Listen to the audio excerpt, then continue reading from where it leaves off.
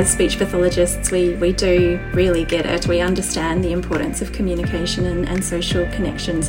And it's important to learn that how one way of treating or working with a client isn't necessarily going to be what works for another client in a different state or from a different tribe.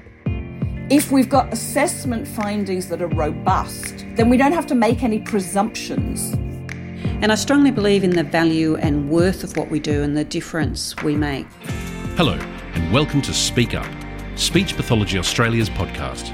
Each week, we feature a conversation about an area or topic related to all things speech pathology. Let's hear what this week's contributors have to say. Hi there and welcome to Speak Up. I'm Annika Flynn, paediatric speech pathologist and podcast producer. Today I am super excited because I get to chat to two hardworking school-based speech pathologists, Marina Hennis from Taylors Lake Primary School and Felicity Conlon, who I believe is also a teacher from Penley and Essendon Grammar School, both in Melbourne. Welcome so much to you both. Thanks for having me. Thank you again for having us. So today we're chatting about the amazing effort that Marina has put into setting up a thriving community of practice for her colleagues from other schools, and this includes Felicity. So Felicity, I'm going to start with you. Can I ask you what a community of practice actually is for our listeners that might be unsure?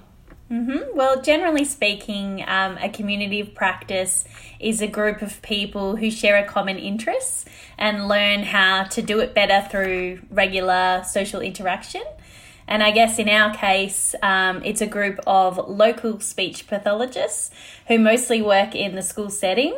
So basically we meet together once a term with the aim of participating in professional development.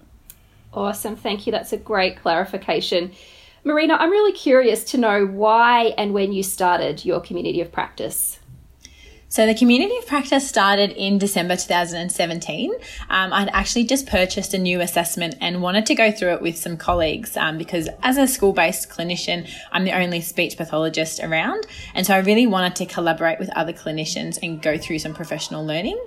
From there, I was able to just collaborate with local speech pathologists, like Felicity mentioned, and access different types of learning from each other and share ideas and support each other.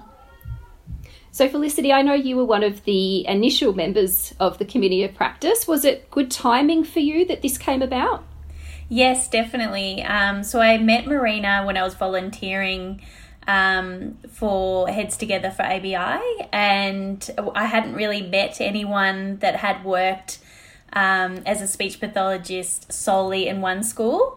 It was kind of new back then, and so it was definitely beneficial for us that we met up. And just from that one day, the first time we met up, I definitely gained a heap. So we thought we'd make it a regular thing. Brilliant. Now, I can only imagine that it takes a fair bit of time and dedication and persistence all above and beyond your normal school role.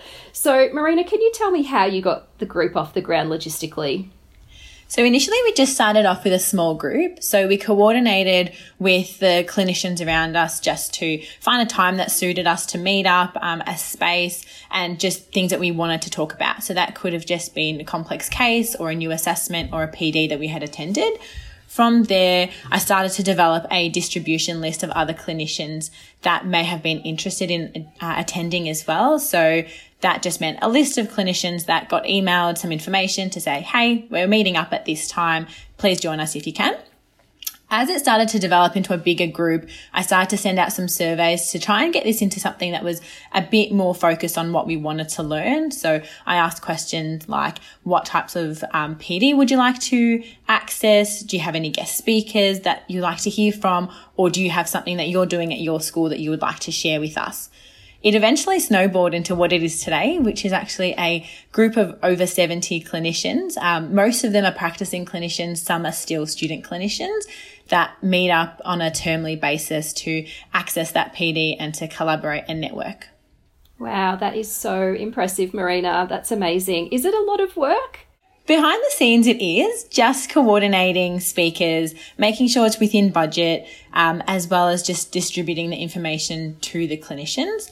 We have a fortnightly newsletter that goes out as well. So when I get emails from other clinicians about PDs or about things that they have heard or resources that they have used, then I usually just distribute that in that fortnightly newsletter. So it does take a little bit of time, but it does get easier to do and coordinate. And it really helps as well that we have such a great group who's always willing to share things and put their hand up and volunteer to help out as well. And this is all in your spare time, isn't it? Yeah, it is. Yeah, you are amazing and very generous. That's awesome.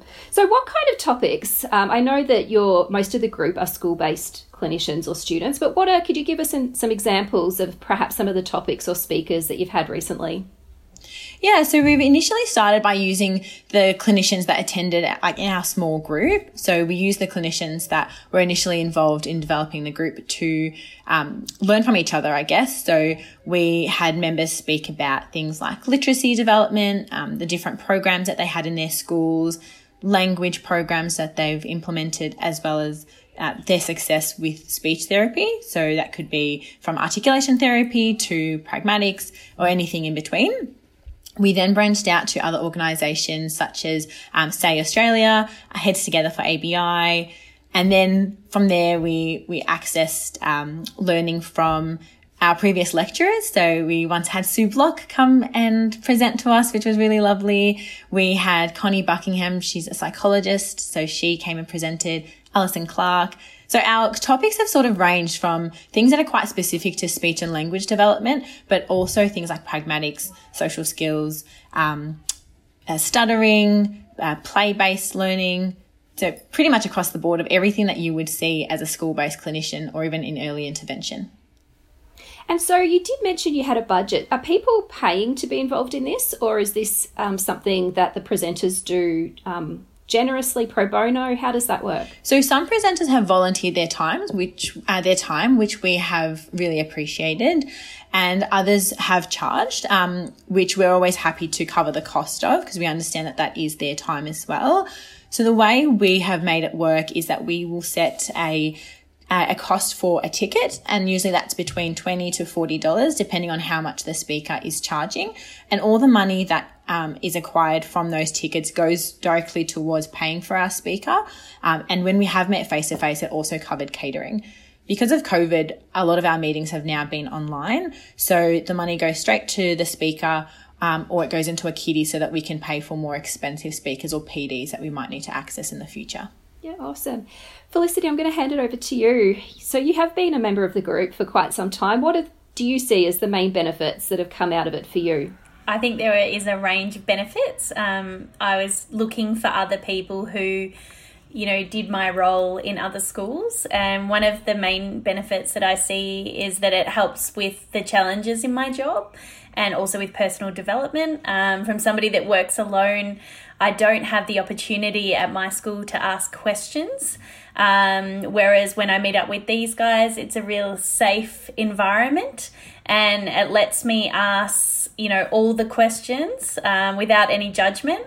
And often the case is that somebody has worked with a child with the same needs and this is what they did and that's what they found out. So it's fantastic to listen to other speech pathologists' stories and cases.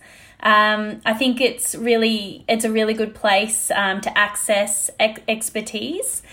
So we have expertise. We have some uni students who attend the meeting, right up to 10 years experience, which is me, the grandma of the group. And I'm definitely not the wisest. Everyone brings a heap of strengths in different areas. And I think it's really important to learn off each other, because this is something we don't get a chance to do when you work alone. I think it also allows me to grow as a clinician and gives me confidence in explaining, how I tackled a case and what it looked like and how the school approached it, and also sharing it with others so that I can help them. It also gives me a sense of belonging, which is something I don't have at school, obviously I belong to the staff, but there aren't any other speech pathologists. So it's kind of nice to meet up with others in your profession, and it reminds you, oh, that's why I wanted to become a speech pathologist. That's why I love being a speech pathologist. So yeah, definitely lots of networking involved, and it's something that I look forward to during the year. Awesome. It is very isolating working by yourself in a school. So I think I could imagine, I can hear what you say, given I am in the same situation, to have that group and that network is just so critical to your job satisfaction, I think. So that's awesome. And I also liked what you said about never underestimating the wisdom of our colleagues. I think our colleagues have so much wisdom that sometimes we don't readily tap into. So it sounds like a great opportunity to do that too. Now, Marina, I am sure that you've had some challenges along the way with getting this set up and to a point where it's thriving. What are some of those challenges and how have you overcome them? I think some of the challenges include finding things that are topical and engaging. Obviously, we want the community of practice to be a place where clinicians can come and find the answers to their questions. So whether that's from someone else's experience or from a particular PD. So finding topics that are relevant, that are up to date, that learning about things that are evidence-based has been a bit of a challenge, but also coordinating times with those speakers.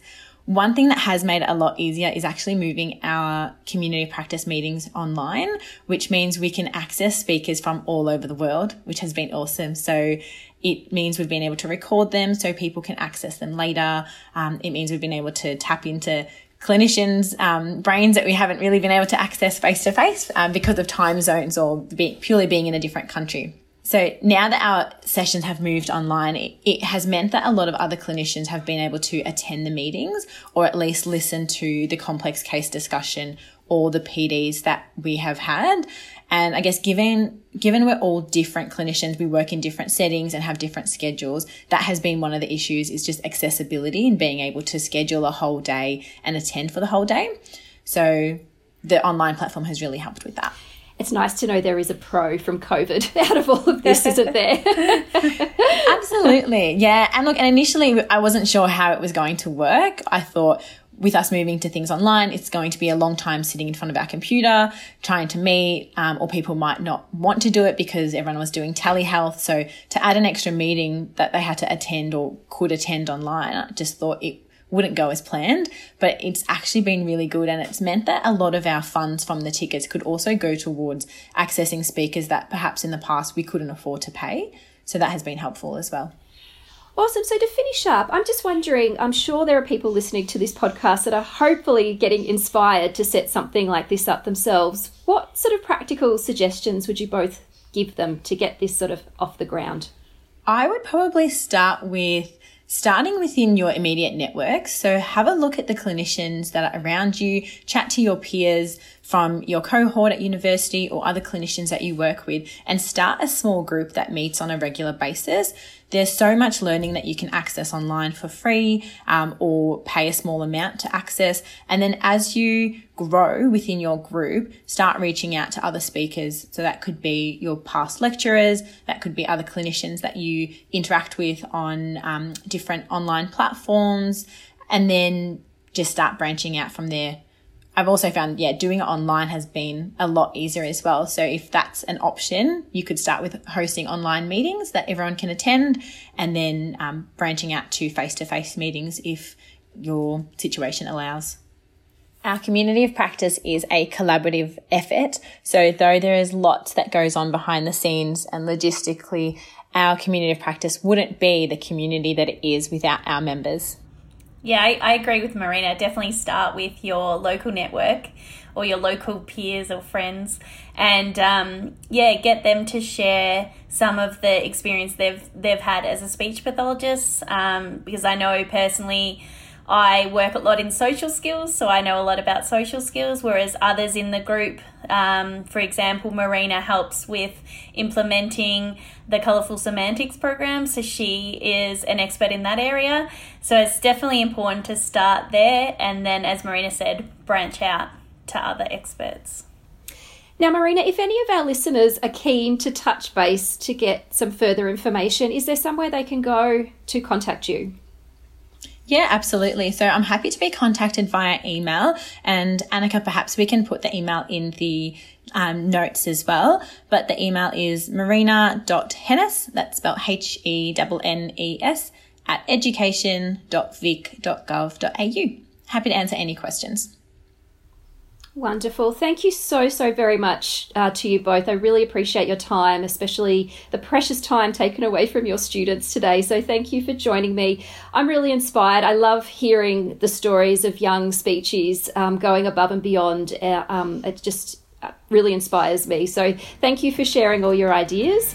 And thank you everyone for listening, and we will be back in your ears next Wednesday. Thanks, guys. Thank you. Thanks so much for having us. Thank you.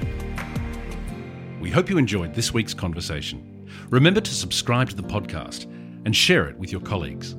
Thank you for listening, and bye for now.